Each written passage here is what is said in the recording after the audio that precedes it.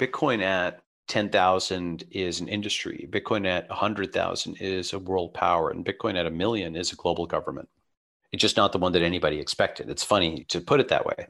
A lot of people have thought about a global government in different ways. And essentially, there's been two factions: those people who are pro freedom and don't want a global government, and those people who are, let's say, pro order or pro state who do want a global government.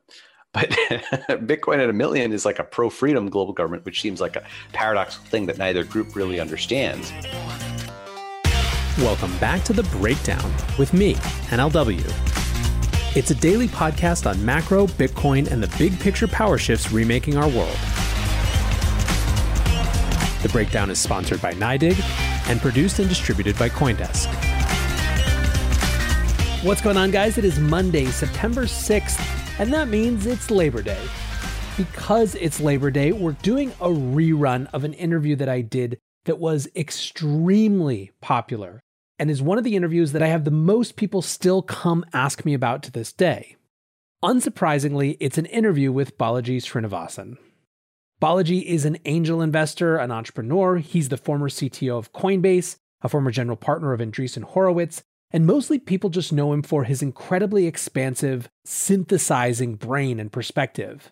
Balaji is the type of guy who I love to talk with about how different things intersect, not just about trends, but about the broad patterns of history that shape where we've been, where we are, and where we might be going. In this conversation, we talk about networks and how they take a power role once reserved for God and the state. We talk about why pre-internet institutions will not survive the internet. We talk about one of his most intriguing concepts, woke capital versus communist capital versus crypto capital. And we talk about why Bitcoin at $1 million is a global government. I'm thrilled to present this rerun of my conversation with Balaji Srinivasan. All right, Balaji, welcome to The Breakdown. It's really exciting to have you here. Good to be here. So I'm really excited for this conversation. I think, a lot of what I am at root interested in with this show and exploring on this show is how the world is changing, and in particular, how power is shifting. And I think that in today's world, that is a conversation that is inherently in part about technology, perhaps primarily about technology. But we find ourselves in this strange moment. And I guess my first question to kick this off is, how did America fall out of love with technology? There's a great site called, I think it's WTF happened in 1971.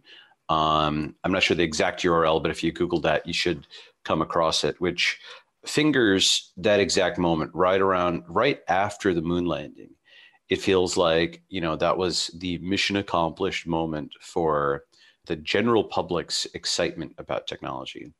And what's interesting about it is, so after that, it's not like technology didn't happen, but the personal computer sort of personalized the ability for individuals to pursue technology. Technology is no longer a public sector thing.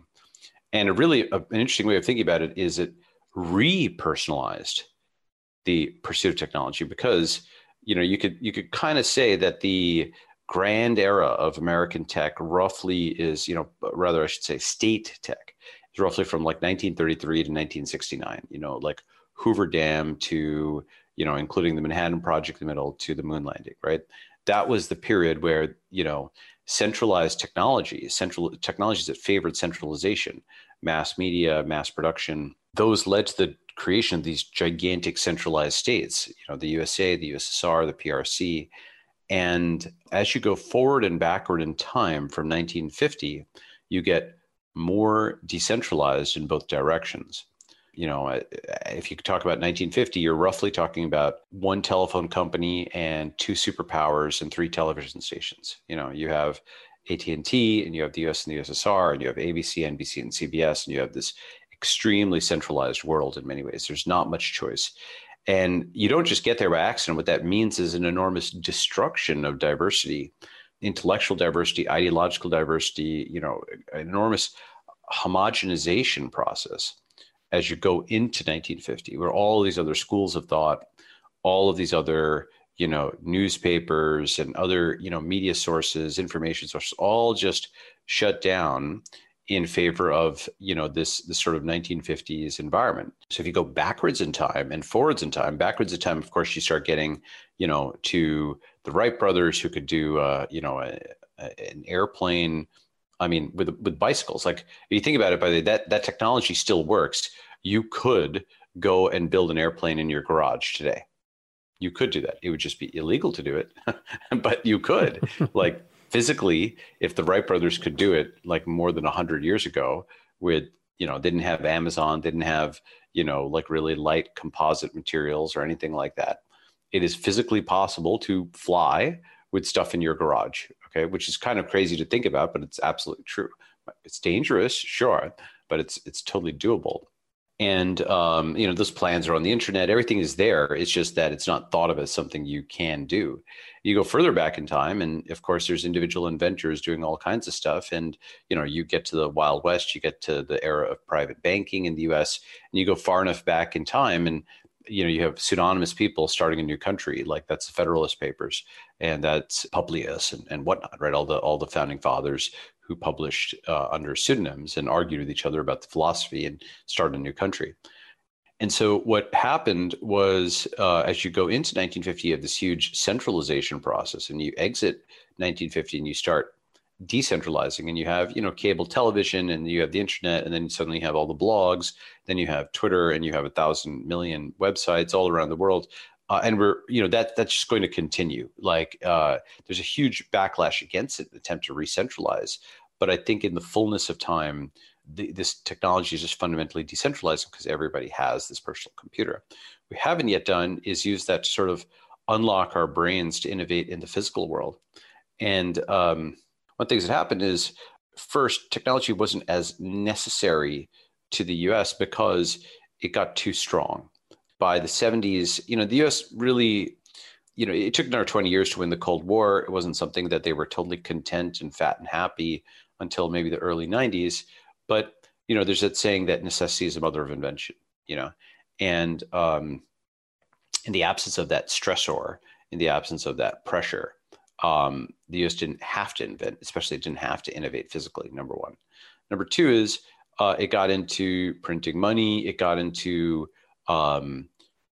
things where it was all about political truths, right? There's a difference between political versus technical truths. I tweeted about this, several months ago, but a political truth is something like, where's the presence of a border, or who's the president, or how much money does somebody have? And those are things that are fundamentally and really entirely determined by the software in people's heads, in the sense that if you can push an update to that through media, push new software into people's heads, you can change the position of a border. And you might think, well, don't you have to fight a war? So, no, actually, for example, South Sudan or East Timor, if enough people agree, a border can be moved. If enough of the right people agree, I should say. So it's both quantity of distribution and even more importantly, quality of distribution, the nodes in the network that you can persuade with these arguments. So, what that leads you to is a sort of postmodernism where everything is just a social construct. If with enough power, you can bend people's perception of reality, you can make people say the border was here, now it's there, that kind of thing, because it's all social construct. And that's true for political truths. Technical truths, though, are like, the diameter of the coronavirus, under an electron microscope, or whether or not like this physics equation describes what is actually true, like Navier-Stokes. That's a physical truth, a technical truth. And so that's totally on the other side of things. You're talking about something which is true regardless of what humans think. And then you've got something like crypto, which is interesting, which starts using technical truths to constrain political truths. Normally, you can just make up who has what money. Well, guess what? The Fed can hit a button and make it all happen. But now it's constrained. It's constrained via technology, via cryptography. So you start using technical truths to constrain political truths to a greater extent. So how to fall out of love with technology? Well, I think the US found it could print lots of money. It had fewer competitors. There's this process of re-decentralization where, the US as the state was no longer the driver, but it was back to individuals. And that's all happening now. And, we're having a generation now that's born that doesn't even remember a time. You can only see it in movies, right? A time when the US government was actually competent. And, the thing about this is, there's all these myths that are told, but it's not necessarily good. It's not something where people are. It's not 100% good for this period where the U.S. government drove all technology and innovation, because it's actually during that time that you had a lot of slowdown in some areas. The Great Stagnation, as Thiel talks about. Why is it that with all this rise in science funding and federal funding, we seem to have had a total fall off in physical innovation? One argument is it's being bottlenecking. It's basically meant that any innovation has to be de facto state approved at the grant making process, in the sense of just a bureaucracy or a collective has to sign off on it. So individual initiative has been deadened, except in the area of personal computers and the tech sector, where an individual can just get started, the so-called founder. And so we're sort of fighting against that great stagnation through the mechanism of the personal computer, which was sort of a place the state couldn't fully control. But I think the short answer is, why did it fall out of love? It didn't need technology seemingly to maintain power. It centralized enough power that it couldn't see what it was missing. And it also meant that due to political truths being so important, people were selected for the top ends of media and politics that could just persuade other people, as opposed to actually being able to understand true facts. It's kind of a long answer, but I think that's a big part of it. Basically, got fat and happy. So one of the things threads that I want to pick up on is, in some ways, part of the argument there is you have this period of centralization of technology that allows states to consolidate power, but then technology starts to sow the seeds of the state's own irrelevance in some ways, right? And it feels to me a little bit like that might be part of the moment that we're in, where the technology is advancing in areas that have been the previous purview of the state entirely, and now there are credible alternatives and exit options that make people question what the role of the state should be at exactly the time the state is trying to reassert itself in some way. So that's something that I think. I mean, is that part of it? Absolutely. And the thing is that the more incompetent the state is, the more people build alternatives, the more the state feels threatened, the more it lashes out, the more alternatives get built. I think that's the cycle that we're in the West. I think that now, it didn't have to play out this way. It doesn't have to be this way.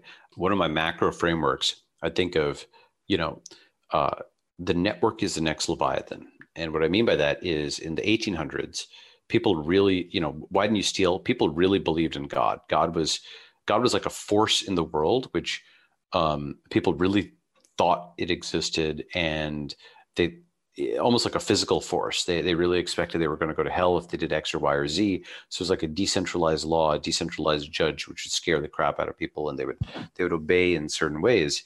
And then by the late 1800s, once people didn't believe in God, Nietzsche, wrote "God is dead," and really what he was saying was that enough educated elites didn't believe, and he could see the writing on the wall. Well, now you needed a new force to make sure that people didn't steal, and that was the state. That was the boys in blue. So by the 1900s, why didn't you steal? Because the state would punish you. What's the most powerful force in the world? It's no longer God. It's the U.S. military. It is physical force that is delivered by uniformed officers of the state. And now in the 2000s, what is the most powerful force? Well, we have a new contender, a new Leviathan, not God, not the state, but the network. Why don't you steal? Because the network won't let you.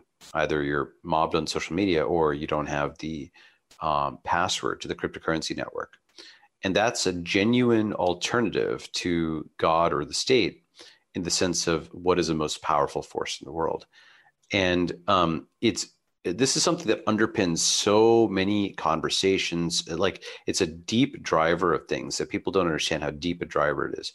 For example, the difference between, let's say, the technological progressive and the, let's call it the political progressive, is that, on a problem like, let's say, climate change, the technological progressive says, let's do fusion energy, and the political progressive says, let's go and do carbon taxes, or stop people from doing X or Y or Z, subsidize this, ban this. On the topic of traffic fatalities, the technological progressive says, let's do self-driving cars, and get people off the road that way, or at least out of the driver's seat. And the political progressive says, let's ban cars from entering, let's ban this and that, let's make streets walkable, and so on. And on the topic of COVID, the technological progressive says, let's do vaccines, let's do drugs. And the political progressive says, let's do lockdowns, let's prevent people from doing this, mandate that. And, the pattern there is, it's not that there's that much disagreement necessarily on the problem. Sometimes there is, but, in each of these cases, people are agreeing, that on let's say climate, or on the COVID, or on like traffic fatalities being bad. These, at least traffic fatalities being bad, it's relatively apolitical kind of thing. It's one of the few we have left, right? Yeah, one of the few we have left. But the point is, it's not that folks are disagreeing on that. It is the mechanism of how to solve it is so fundamentally different. The people of God are like the people of the South, in the U.S. And they'll go to thoughts and prayers stereotypically. The people of the Northeast are like the people of the state, and they'll scoff and laugh at thoughts and prayers, and they'll say, well, we should pass a law, right? We should ban this, we should mandate that, we should forbid this, we should subsidize that. That actually does something, because the state exists. God exists, but GOV does not. Or rather, GOV exists, but God does not, right? And so that's their logic. But then you have the people of the network who say, well, actually, that is illogic, because these laws don't actually achieve what they're intended to achieve. They're very high level, and you're just writing something down. The intent is not how it's actually enforced. It's not the idea, it's the execution. And so actually, rather than thoughts and prayers or pass a law, we should write some code. We should start a company. We should do it open source. And you go from what would God do to what would the state do to what would I do through the network. And that's a very different, it's a third model, and that's the people of the West. Okay. And the fundamental thing is about, where do you resort to? What is your first resort? Is your first resort to the state? Is the first thing you think about when solving a problem? Let's get a coalition. Let's go and basically acquire a piece of the state, a piece of state power. And then with that hammer, we will hammer people into doing this and hammer people into doing that, and that'll solve it, because there's bad people out there. And if only I had effectively guns, I could force people to do this or do that. And, here's the thing is, though that's certainly not my first inclination, I recognize that there is some room for the use of, like a competent state. One of the reasons that the East has controlled COVID to a much greater extent than the West. I mean, like the Pacific Rim countries, including, by the way, Australia and New Zealand, which have sort of imitated those Pacific Rim countries. So they aren't, it's not necessarily just a Euro thing or an Anglo thing. What they've done is they've done immigration controls in an intelligent way. Their public sector is actually functional. And yes, there's things that are mandated, and yes, there's things that are forbidden, but they're done by competent bureaucrats, competent technocrats. So I want to clarify that I'm not against, like the state in every respect. However, as the go-to, these folks are sort of going to the state, the political progressives, without thinking about whether it actually works, or whether it's functional. It's like pulling a lever and there's nothing connected to on the other end. It gives you power, but doesn't give you results. Whereas the technological progressive is thinking, okay, when you say, how should I do something? How can I, take responsibility for this problem by starting a company or doing a website or open source or even tweeting or whatever? It's an individual thing with individual responsibility. And then you very quickly realize it's hard to persuade people to do things. Money persuades, power compels. And while it's hard to persuade people, it's also more effective often if they're all persuaded to do it, rather than you get a piece of the state and you point a gun at them. And in a really interesting sense, the political progressive and technological progressive are both ambitious. The political progressive wants a piece of the state, which gives them the power to tell people to, do this and do that. And the technological progressive wants a piece of the network, whether it's a domain name or, it's a piece of the crypto network.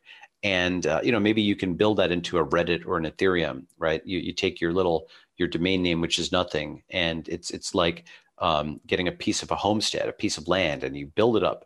And now it goes from a piece of land to this gigantic farm with all these people on there, and becomes a city and so on. That's like what Ethereum became. That's what Reddit became. Went from literally a domain name registration to this gigantic international community, and everybody's there of their own accord and have opted in. And so you persuade 300 million people to do something. It's actually very, very impressive. So my sympathies are certainly with technological progressives rather than political progressives, because a lot of political progressives are technological conservatives. Again, like there's many things that I would agree with them on, like, for example, that COVID is bad. But I think the mechanism, and I'm using it, by the way, in a very narrow sense of, if you think of the state as the first resort on everything, as opposed to the network, your first resort is implicitly to use the gun. I think that's one of my macro frameworks, which helps structure what is going to work and what isn't going to work. What is the network approach to this, as opposed to the state approach, as opposed to the God approach?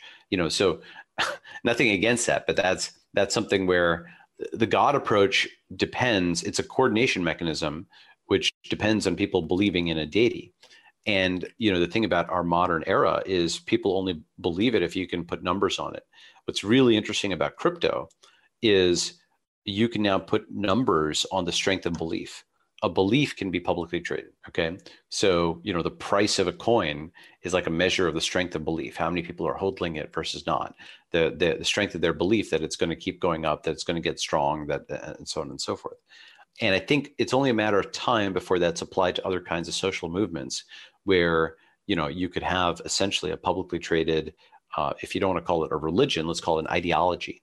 And now that the basic mechanics of scarcity and issuance and so on, those are fundamental technological breakthroughs, right? But once those things now are kind of out there and they're productized, such that anybody can issue a token or a coin, you can use that to measure the strength of any movement, and you can see how much people actually believe in it.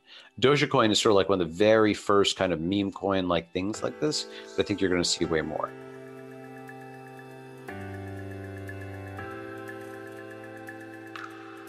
This podcast is sponsored by NYDIG, the institutional grade platform dedicated to building a more inclusive financial system through Bitcoin. To find out more about NYDIG and their mission to bring Bitcoin to all, go to NYDIG.com/NLW. That's NYDIG/NLW.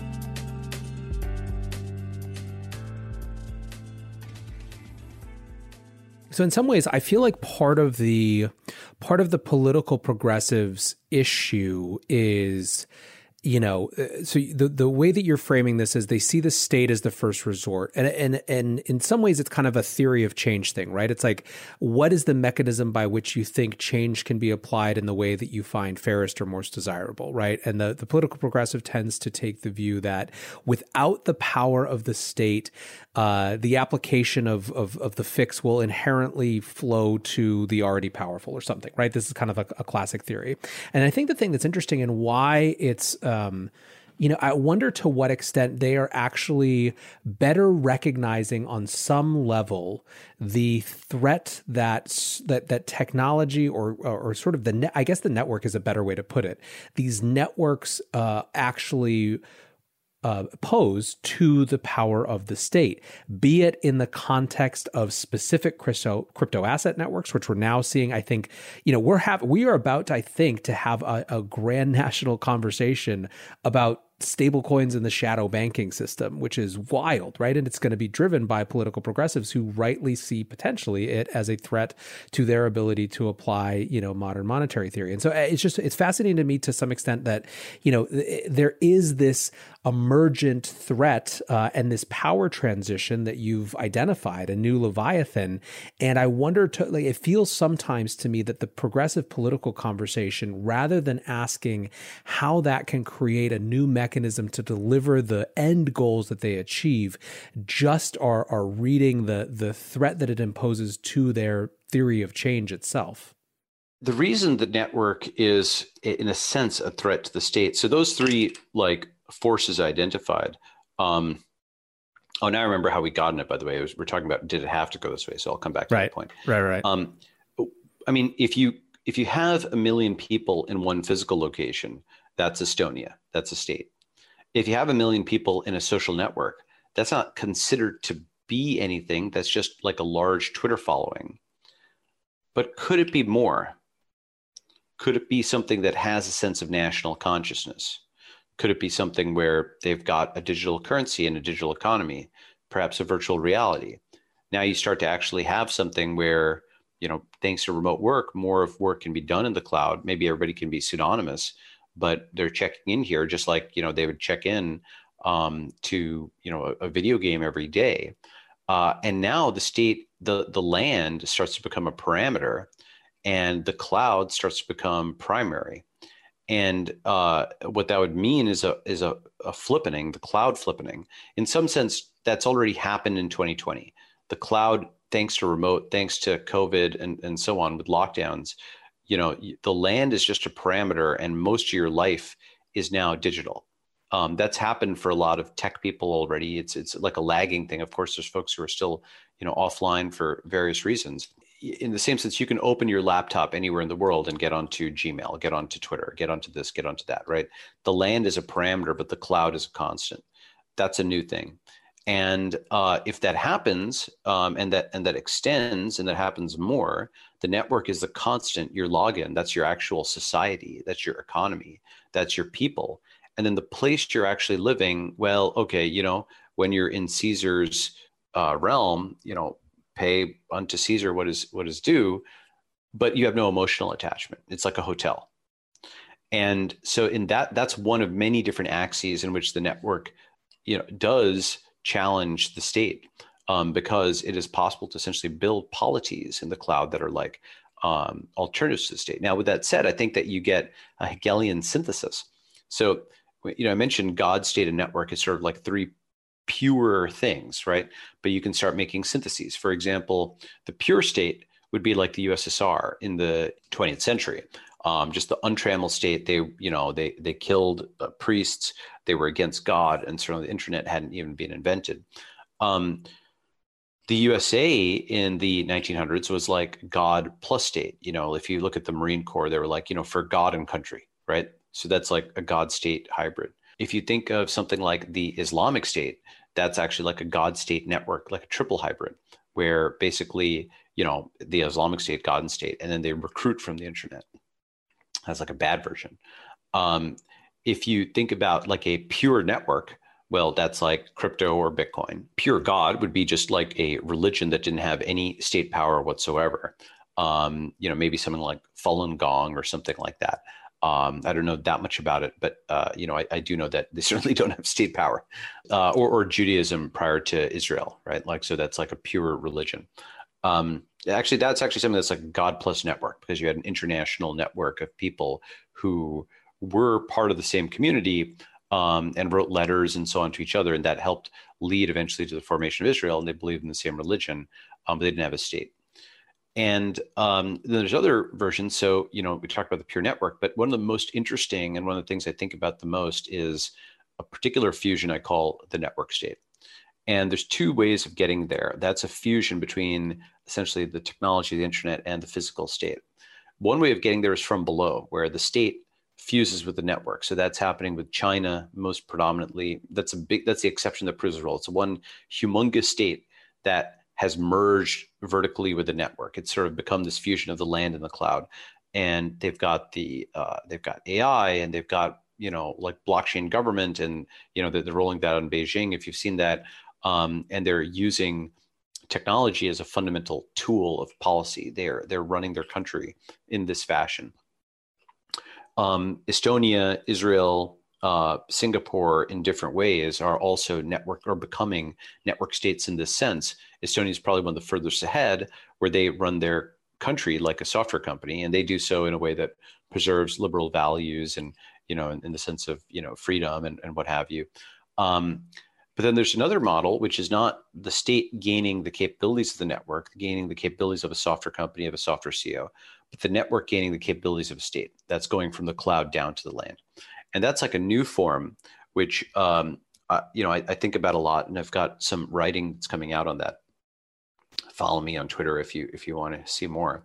And the fundamental idea is, well, you start grouping large enough numbers of people online, and you can start doing crowdfunding of territory. You can essentially achieve consensus on the society you want to build in the cloud, then start materializing it on the earth. So it's entirely a consensual opt-in process. But I think that actually starts to lead to innovations in governance. And any innovation is not necessarily always popular with incumbents, but sometimes there are smart incumbents who recognize the value of that innovation. So I do think that I hate to pose it as the threat that the network poses to the state, because that phrases it as inherently confrontational or negative. But the reform that the network will bring to the state, I think, is very important. And there's going to be some folks who may not be fond of that reform, often because they don't understand it. And I think that's something how I think about things will go. Some of how I think things will go.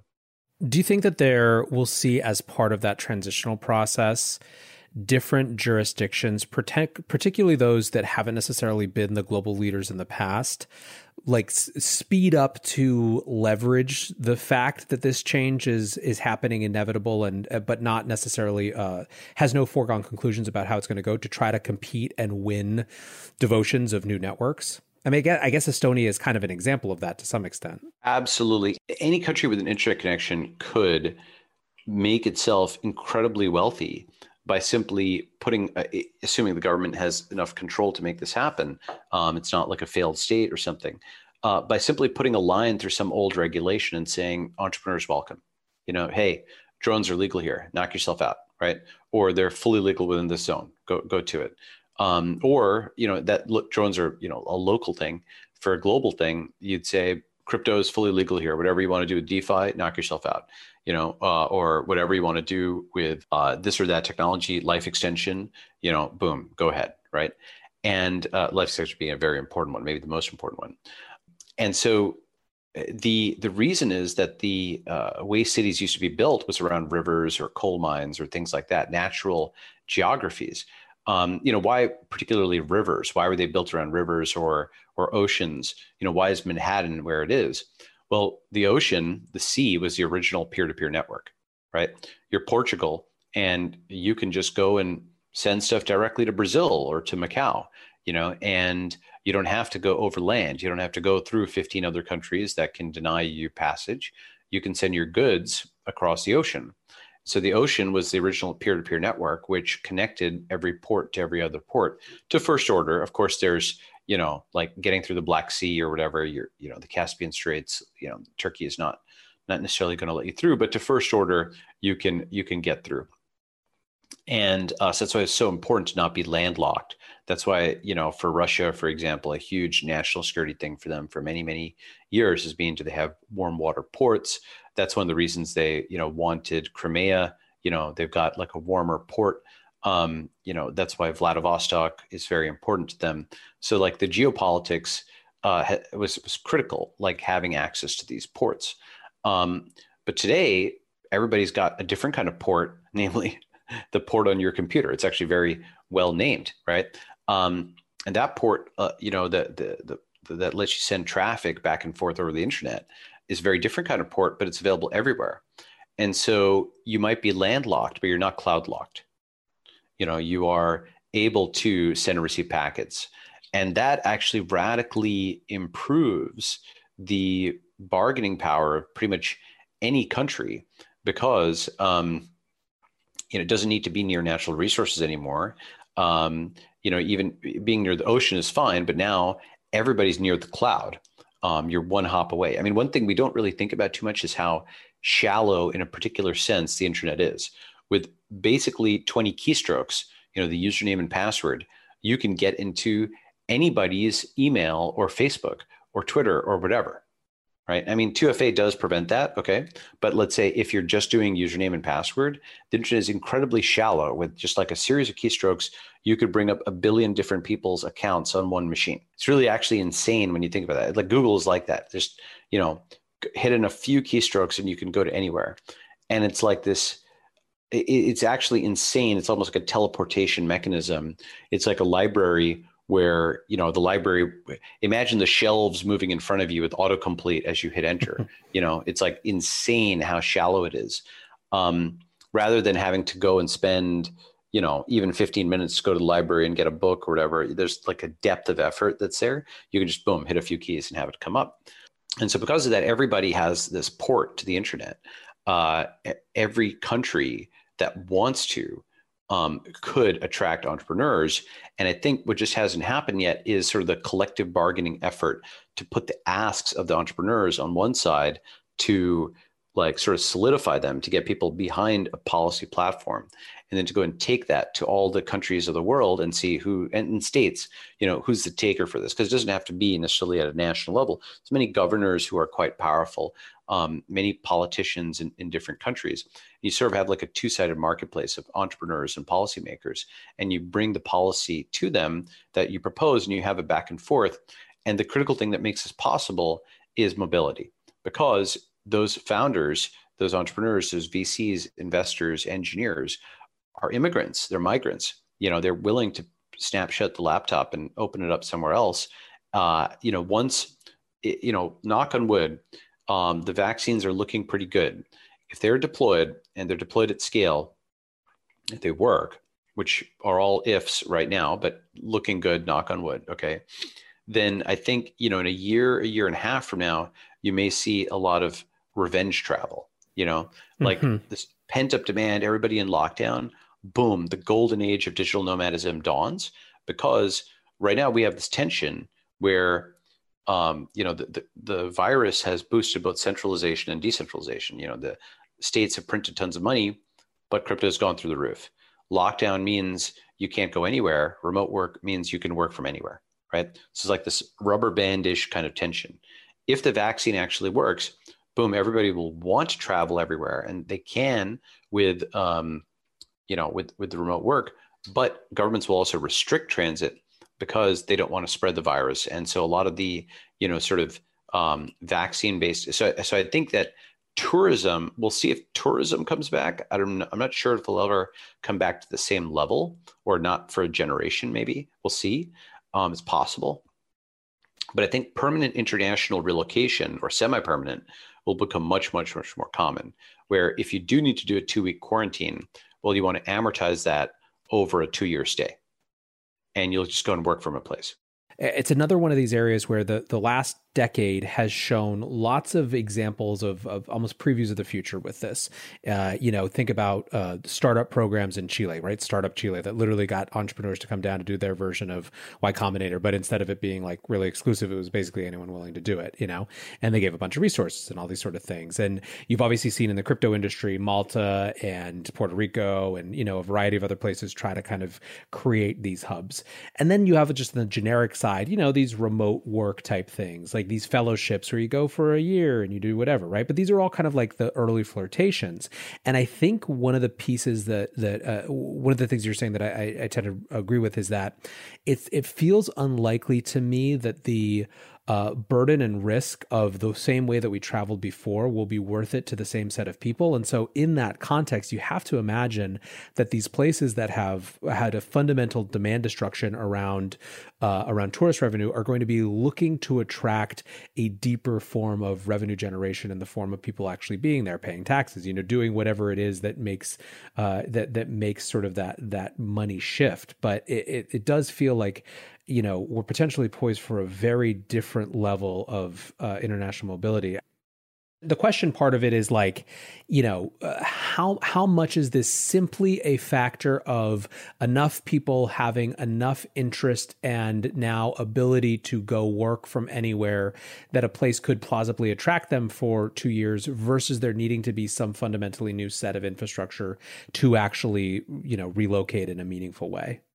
I think both. I think the infrastructure thing, That's a pure tech question. Basically, what you want is for it to be as easy to relocate as calling an Uber. And how do you get there? Well, maybe you make it such that you have an inventory of all your possessions, and you can just like get your clothes and all the other stuff on demand, but you just boom, hop into a new country and the whole room is set up exactly like you want, you know?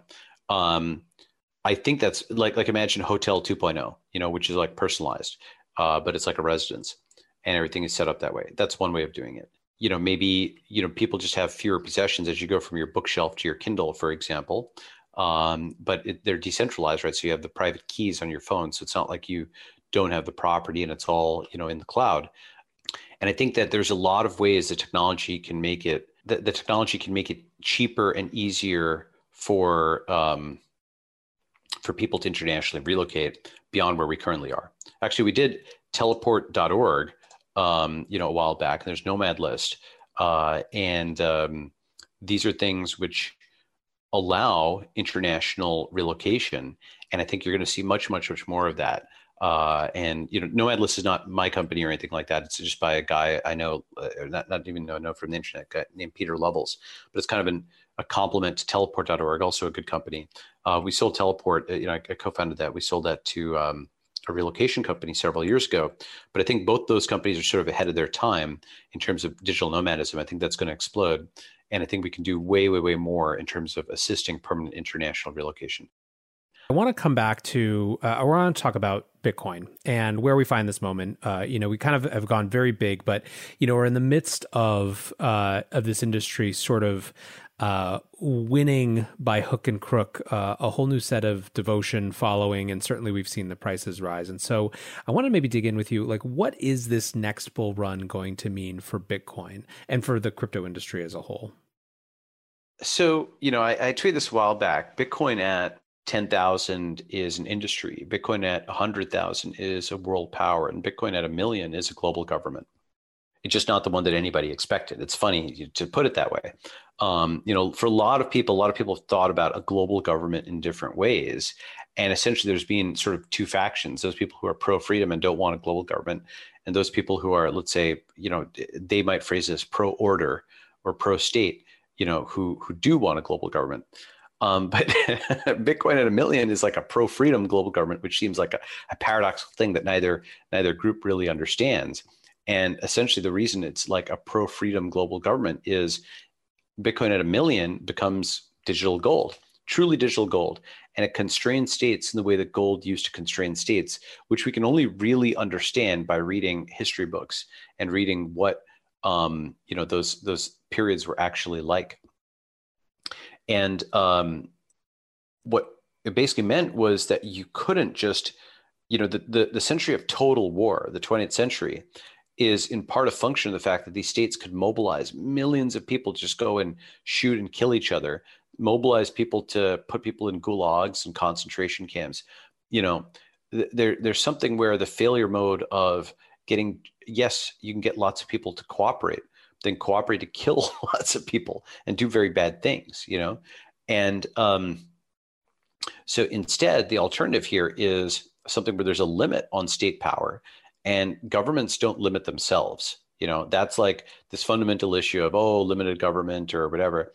Governments don't limit themselves. The whole point of a government is its force. It's got a monopoly of force. So anybody who's in a territory where the government can shoot you, fundamentally, there's a sense in which you're not going to actually be able to limit it because it can shoot you. And of course, there's various social blocks that people put in there. A lot of people are they don't like to it's sort of like not thinking about what meat is. They don't want to think about what the government is. Meat is killing an animal, and the government is a gun. That's what it is. It is a gun. You may argue it's good or bad at certain times, but it's a gun. And so limiting the use of that gun by the people who the gun is pointed at, or that is to say the people who the gun is pointed at don't really have the ability to limit the use of it. They may think they do. And maybe they do in some levels where, if it's actually going and attacking somebody, then, it looks bad for them and so on. I'm not disputing that. There's some aspect of optics and PR and whatnot. Someone has to pull the trigger, when the state is enforcing something. But I think it's more interesting to think about limiting it from outside with constraint, with exit, with other groups constraining the use of force, either implicitly or explicitly. And Bitcoin at 1 million means that you can't print very easily. Put another way, a corporation issues fiat, and that fiat is just called equity. And there's a limit to how much equity they can print. They may print equity in a new financing round or whatever, but if they dilute down existing investors too much, those existing investors either A, won't approve the round, or B, if they can't, exit, they may, if they can't stop the dilution, they may just sell their stock for dollars so they can, they have that backup plan that if there's too much printing, too much dilution, they can exit. And now that applies, if Bitcoin's at 1 million, that applies not just for a company printing too much stock, it applies for a country printing too much fiat. So there's now a way to exit without counterparty risk for anybody worldwide that is like gold in that you possess it, but it's digital and that it's portable and, it's got all those things. Now, of course, there's all kinds of scalability things that would need to be solved for this, but I'm actually much more bullish on that now. If you're looking at, have you seen WBTC? Have you followed that? Mm-hmm. Absolutely. Yeah. So WBTC is working, and it's like, it's not that complicated. It's just literally depositing BTC with somebody, and then you get WBTC tokens, and they're on the Ethereum chain, and then you can do stuff with them. And now any scalability, things that come, you can deal with that. And eventually, if you want to, you can redeem it. And that radically reduces the number of on-chain transactions. And I think that's essentially what happens. What you might have is a company at the time of boot up, it pays, I don't know, in a few years, maybe it pays $1,000 a transaction for Bitcoin, which is not something you're going to do very much, but it moves $5 million of Bitcoin into something which, then you do a wrapped BTC thing around it, and you can do micropayments on it. So you essentially work around the fact that this is a very high transaction value, high value blockchain by doing very infrequent transactions, and then doing wrappers around that for different kinds of workloads, whether it's micropayments or other payments or so on. And I think that's one way in which BTC actually can achieve its goal of being digital gold. And there's 1,000 different platforms where you can wrap BTC in different ways. And that's, I think that the more pragmatic BTC people will understand that that's a big victory condition for BTC. And then I think hopefully we'll understand, okay, all these other chains add value to BTC. BTC is a king of coins. And all the other folks are in a sense paying tribute because you can wrap it and use it and so on and so forth. But it's not anti-BTC. The crypto economy is centered around it, but you don't have a crypto economy without those other chains that do other things like giving freedom of speech via social networks or decentralized finance or decentralized DNS, et cetera, et cetera. So, a little bit off topic, but the point is Bitcoin at 1 million, the next price run. When does Bitcoin get to 1 million? It could be this run. It could be the next run. It might never get to 1 million. It might be 100 something thousand, between 100,000 million. I have no position on where that actually levels out. Okay. So I'm not giving something like that, but I am saying that at a certain point, another 10x means this is a very big deal. Another 100x means it's one of the most powerful forces in the world, if not the most powerful force. And that'll be combated. There'll be a lot of people who are going to push on whether it's actually decentralized enough. You're going to see lots of different kinds of attacks on it. But I think at the end of the day, long term, there's enough cryptocurrency technology like, ZK snarks and other kinds of things that something like Bitcoin will constrain states by 2050 or thereabouts. It's a long time period, but I think that's probably true. Well, and this is interesting too, because there's been so much conversation. It's like as this price has heated up and as sort of the macro folks have come into the space, there's been a lot more debate and discussion, at least in the Twitter sphere, on this idea of whether Bitcoin is inevitably going to be co-opted in some way by Wall Street or governments coming in. Well, so have you seen that thing? Like, you're not locked up in here with, I'm not locked up in here with you. You're locked up in here with me. Have you seen that one? Yeah. There's a meme that, people did with BTC in late 2017 when all these people are like, yeah, now Wall Street's going to get in and short Bitcoin. And so remember that? Yeah. And it used the scene from Watchmen where, the skinny guy goes and beats the hell out of the prisoner who's going to attack him. And so maybe that's what happens. I think essentially the compromise that's being offered there, the quasi truce, is okay. You're a crypto holder, you get to preserve your gains, but you don't have your freedom. You don't have the ability to move your currency. You just get the $1 million fiat bucks or whatever it is. You can trade it in for that, but you can't move it around. And I think actually it is I shouldn't say smart. It's a clever truce, because what it actually does is it undermines the long-term value of the thing itself. It just turns it into an investment, but that investment is based on the fact that it is actually free. And so, the investment may hover in midair for a while. There's various coins I don't believe in that have hovered in midair for a very long time, but it really undercuts the long-term value proposition of that currency. I think that truce may be offered. I don't think it should be or will be taken for lots of reasons. The most important being there's no one person to take that truce. The thing about BTC and with cryptocurrency is the ledger is replicated. It's not even the mining nodes or what have you, as important as they are, but the ledger itself is replicated on millions of computers at this point. It's one of the most valuable things on earth. It'll probably, I shouldn't say never be deleted, but it's pretty hard to delete it. And so as such, any new chain that can get booted up, you can just say, all Bitcoiners, you get coins on this chain. Maybe it's 100% of the coins, maybe it's 50%, but you can import the ledger into a new chain. And so, and that chain may have security guarantees or decentralization guarantees or privacy guarantees or technologies we haven't invented yet. And so the ledger will never die. And because the ledger never dies, I don't think digital currency will ever die. And so that's something where even if there's like a truce or a compromise or something like that, which says, hey, you get money, but you lose your power or whatever, you lose your freedom, your ability to transact, your personal rights. I don't think that'll actually stop this long term. I think it would be a short-term thing, even if it's taken. I'm not sure who would take it. Or individuals might take it, but the system, I couldn't take it because the system isn't capable of accepting something. It's millions of individuals. This is a slightly different topic, but I feel like it's connected in terms of, if nothing else, that sort of, germ of optimism in that sort of contention, which is a tweet that you had from, I guess, a couple months ago now, where you discuss the future is communist capital versus woke capital versus crypto capital. And it feels to me a little bit like what you're describing is the sort of, the preservation mechanism of crypto capital. But I'd love to, maybe we can kind of talk just for a minute about what this versus setup that you have in mind here is. So what do I mean by that? Communist capital versus woke capital versus crypto capital. That's PRC versus MMT versus BTC, right? So People's Republic of China versus modern monetary theory versus Bitcoin.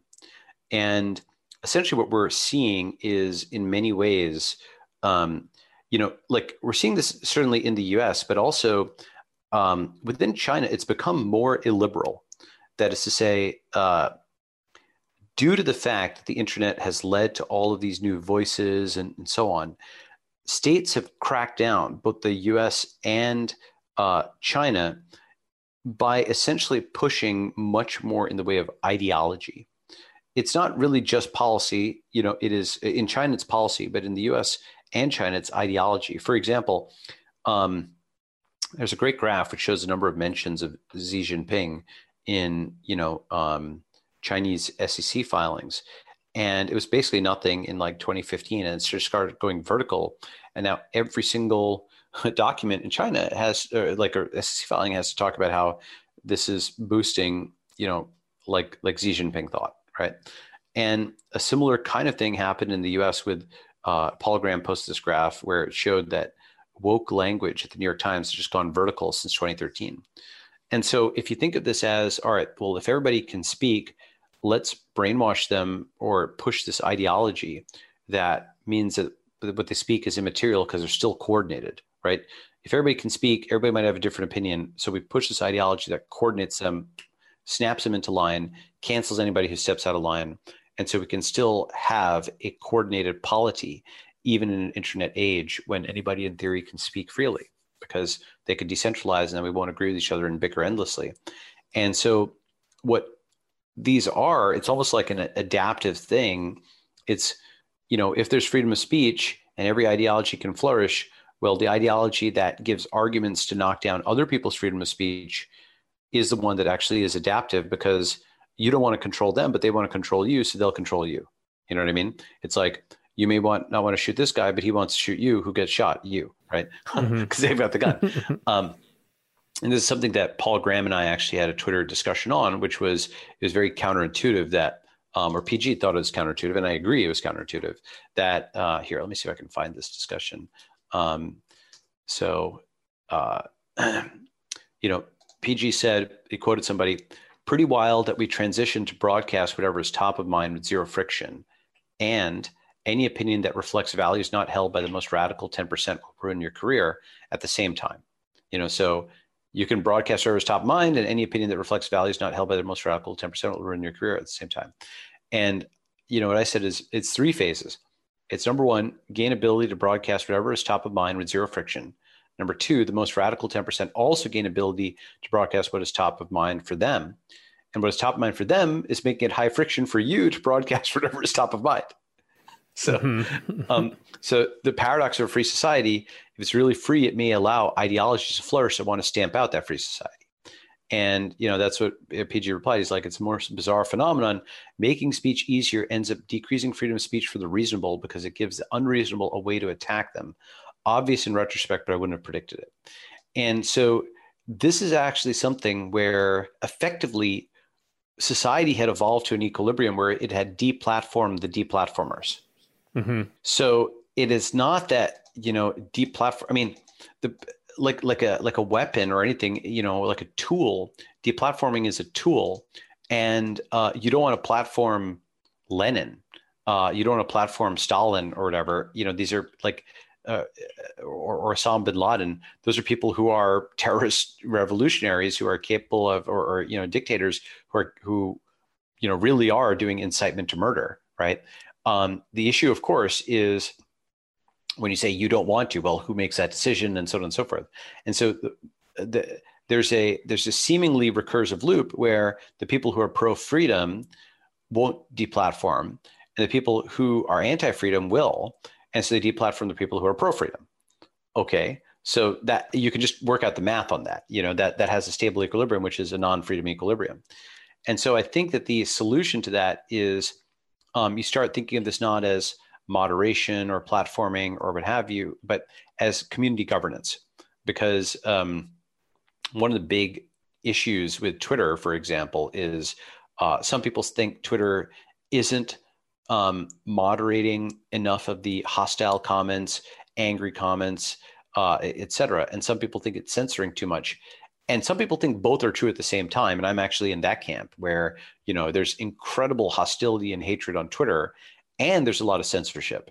And it's like this, worst of both worlds environment in many ways. And I think the reason for that is what people are really saying implicitly is they don't feel there's community governance over this thing. It's important enough that they want to say in it, but it is governed, by essentially people at Twitter HQ. And so you're trying to get them to do X or Y or Z, but it's not, there's no governance mechanism where the community can have a say, And so an alternative is you start actually designing platforms that have community governance and community moderation. And so now, you have like a coin or something like that. You have token voting. There's 1,000 different models. I'm not saying any one of them works, but I do think crypto governance will allow for lots of experiments with communities that have speech norms, have behavior norms, have, transaction norms or whatever, that everybody in that community has mostly acceded to. And so there's an expectation of what is reasonable and what is unreasonable within that community. And you can exit if it's not pro-freedom enough for you. So with communist capital and woke capital, they have essentially evolved ideologies that have in the case of woke capital, the decentralized censorship of speech. In the case of communist capital, the centralized censorship of speech. And these three ideologies, communist capital, woke capital, crypto capital, what do I mean by these? Because at first people didn't know what I meant by communist capital. Communist capital is the ideology of the Chinese Communist Party. That's capitalism, but it's checked by the centralized power of the Chinese state. And, there's there's different ways of thinking about that. First order is, oh, of course it's communist. They've got the hammer and sickle. It's in the name. Of course they're communists. They call themselves communists, et cetera, right? And what's funny is that's the people who say, of course they're communists. There's three groups. First, those are Chinese themselves. Second, there is the far left in the U.S., so-called tankies, or what have you. It's a derogatory term, but these are the people who, think China is communist and they believe in China because it's communist. And there's people on the right in the U.S. who think China is communist because they hate China for being communist. So there's actually three groups of people who want to say, well, yeah, of course they're communist. Then you have second order, which is the sort of sophisticated internationalist who's like, look, dude, they're not really communists. They're capitalists. They're lots of free trade. There are lots of billionaires. They're just kind of saying it. They're not really doing it, Okay. Then you have third order, which is as of 2020, they kind of are. And the reason is because no company can become large enough to do something that the government doesn't want it to do. Like the way to think about the CCP is it's like Agent Smith from The Matrix. Your chair can morph into an agent if you're doing something they don't like, And so it is something where it is absolutely constrained capitalism. It's capitalism constrained by this ideology, which at the root level, the state reserves the right to do whatever it wants, and they come up with some legal justification for that. You can see Jack Ma with the Alibaba thing, like they shut down this Ant Financial IPO, the largest IPO in history, because he made some comments that were critical of regulators, And so, so that's communist capital. Now, it's not, I've pointed out the bad aspects. It's not completely dysfunctional as much as people would like it to be so. In many ways, it is maybe the best executing large country in the world because, with COVID-19, it was first at bat and China really innovated. They are not the China of 1950. The China of 2020 is not the China of 1950, just like the America of 2020 is not the America of 1950. All these people had this mental model of the US of 2020 being like, oh, we'll do the right thing after we do everything else. That it's like a 70-year-old guy thinking they can walk over to the bench press and just knock out 225 for reps. It's something where they haven't been working out recently, so they're not just going to be able to just do that they haven't been doing. Whereas China can still and does innovate in the physical world. So, for example, they could just build a hospital in a few days. That's a subroutine for them.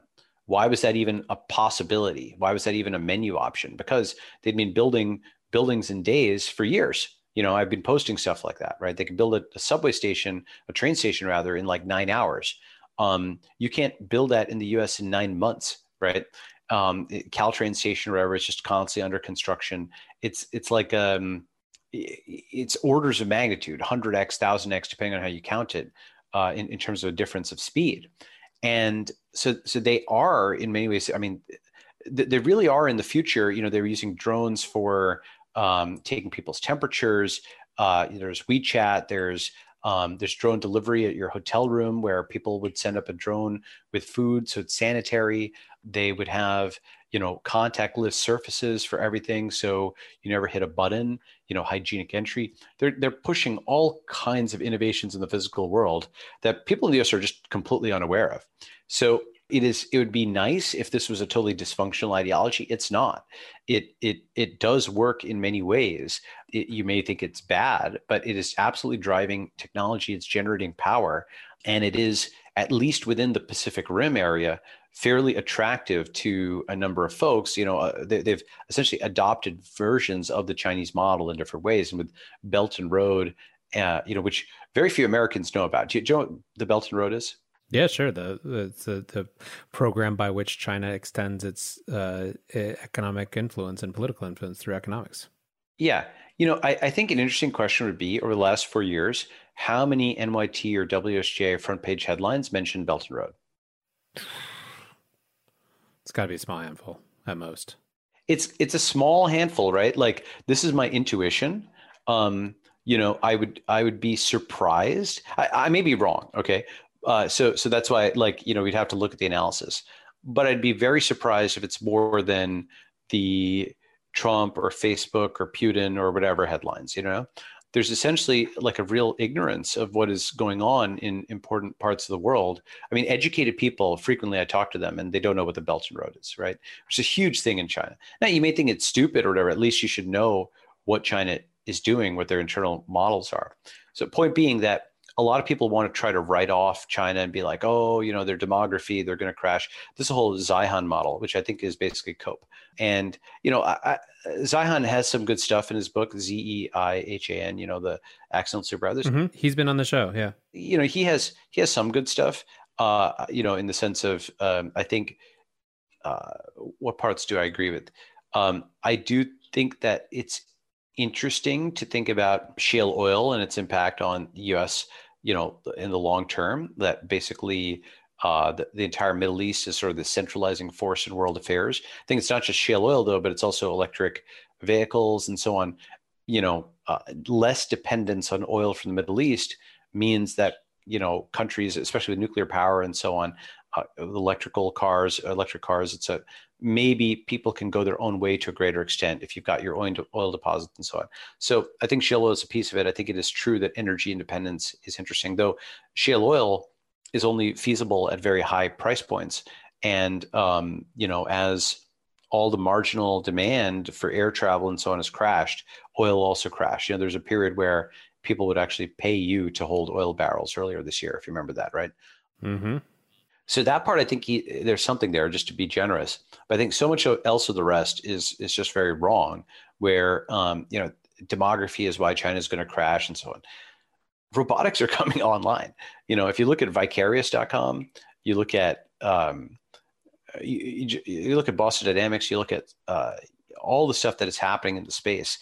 It's happening.jpg. It's one of those things that's just going to go vertical.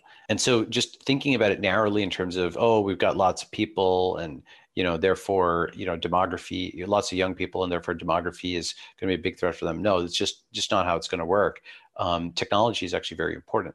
Okay, so that's communist capital. That's a quick sketch of them. I don't think that they're just going to fail of their own accord. I think that they're actually going to be a very serious thing. What they lack, their biggest weakness, is they are not convincing outside of China. They can't make their case in the English language. Their propaganda internationally is simply not very good. It's possible they could fix that, but TikTok is interesting because it is the first thing that is a consumer app built in China that is better than anything any American or English-speaking person has done. Better just in the sense of, it's playing an away game, right? It's not playing a home game. They don't speak. They don't understand American culture as fluently as someone who was born in the US. I mean, just think about trying to make an app, forget about the Great Firewall. Okay. But, to make an app that goes viral in China is not that easy to do. It's a highly competitive market. You need to understand all these Chinese cultural things like red envelopes or whatever. That's a huge part of having it go viral. All those cultural things, you're playing an away game, and TikTok is still super viral, right? So it's not out of the realm of possibility that China gets better at kind of exporting soft power, but they're not good at it right now. Okay. Number two, woke capital. What's woke capital? That's the ideology of much of modern America.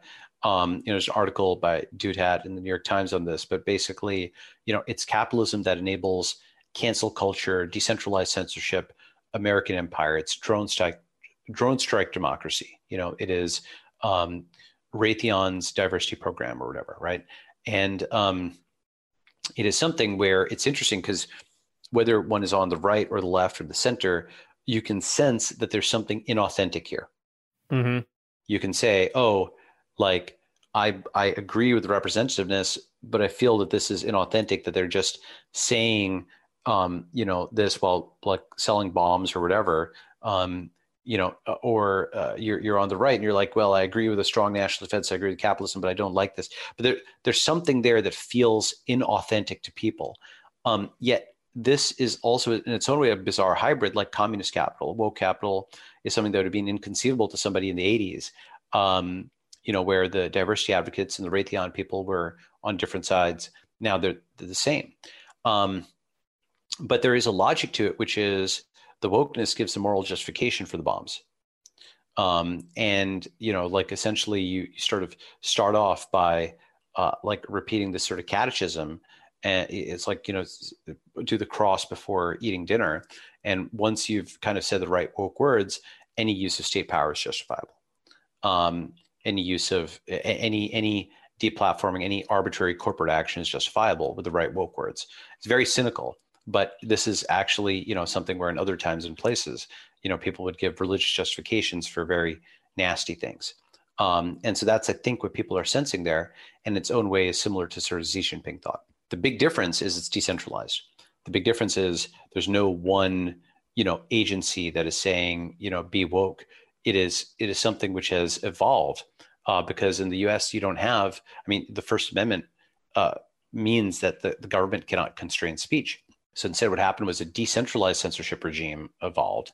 And then the solution to that, I think, is going to be decentralized censorship resistance.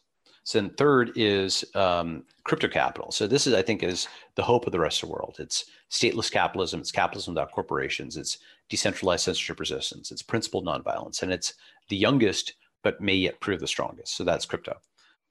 Yeah. So crypto capital, the thing is, this is the dark horse. People kind of might laugh, not people in crypto, but people outside might laugh at thinking it's a competitor to the US or the PRC. But the fundamental thing is it's a form, it's stateless capitalism. It doesn't require you to bend to the US or the Chinese empire. It allows individuals to rise. It is genuine equality on the basis of equations. It is mathematical trust. You may not trust the American or the Chinese legal system, but you can trust a smart contract because you can diligence it. It's math. And this is, I think, the best of Western values, yet it's also something that's very acceptable to many Chinese people because it's like the second choice for many Americans and many Chinese, and the first choice for many people who are neither American nor Chinese, which is like 80% of the world. So in a sense, imagine if in the 20th century, the so-called non-aligned movement that was neither US nor USSR, if that was actually the most powerful movement worldwide, I think history doesn't repeat, but it might rhyme. If the non-aligned movement, the decentralized movement, is stronger than these two states and eventually brings everybody to peace rather than endless Cold War, that could be very interesting. This is a really fascinating conversation around what the future of not just sort of economic construction looks like, but society construction looks like, which brings us all the way back to sort of the point that we started with around, we almost accidentally set up a dialectic right at the beginning between sort of like a new sort of technology-driven bottoms-up governance and human organization, as opposed to the calcified sort of older models and how they're trying to change. I guess you used a term right at the beginning, sort of a technical progressive or a technological progressive, as opposed to a political progressive, and sort of your mental affiliation with that. Given that mindset, as you look out across 2021, what is, and maybe this is by way of wrapping up this great conversation, what is a source or a wellspring of optimism for the technical progressive? Well, we're getting rocket ships and brain machine interface and GPT-3 and like fast vaccines. And we're starting to actually see some awesome things happening. And so it's the duty of the technological progressive to pursue the great acceleration, neither the great stagnation nor the great reset. Even the concept of the great reset, I hate the term because it's like going back to the beginning or something like that. I don't want to go back to zero. I want to go to infinity. Golden age fallacy. Exactly. Right. And so, the great acceleration is what we want to pursue, which is, faster on physical technologies, faster on life extension, faster on crypto, faster on AI, faster on brain machine interface, and go for transhumanism, go for immutable money, infinite frontier, eternal life. And what that means is basically, infinite frontier is space, immutable money is crypto, eternal life is life extension. And, actually start setting out the superlatives as goals, and we restore the arrow of civilization. And I think that's going to be very powerful. Love it. All right. Well, we're going to have to check back in a few months on how eternal life and immutable money is going. But for now, Elizabeth, I appreciate you taking so much time today. This is a really, really fun conversation, and let's do it again. Okay, cool. Thank you.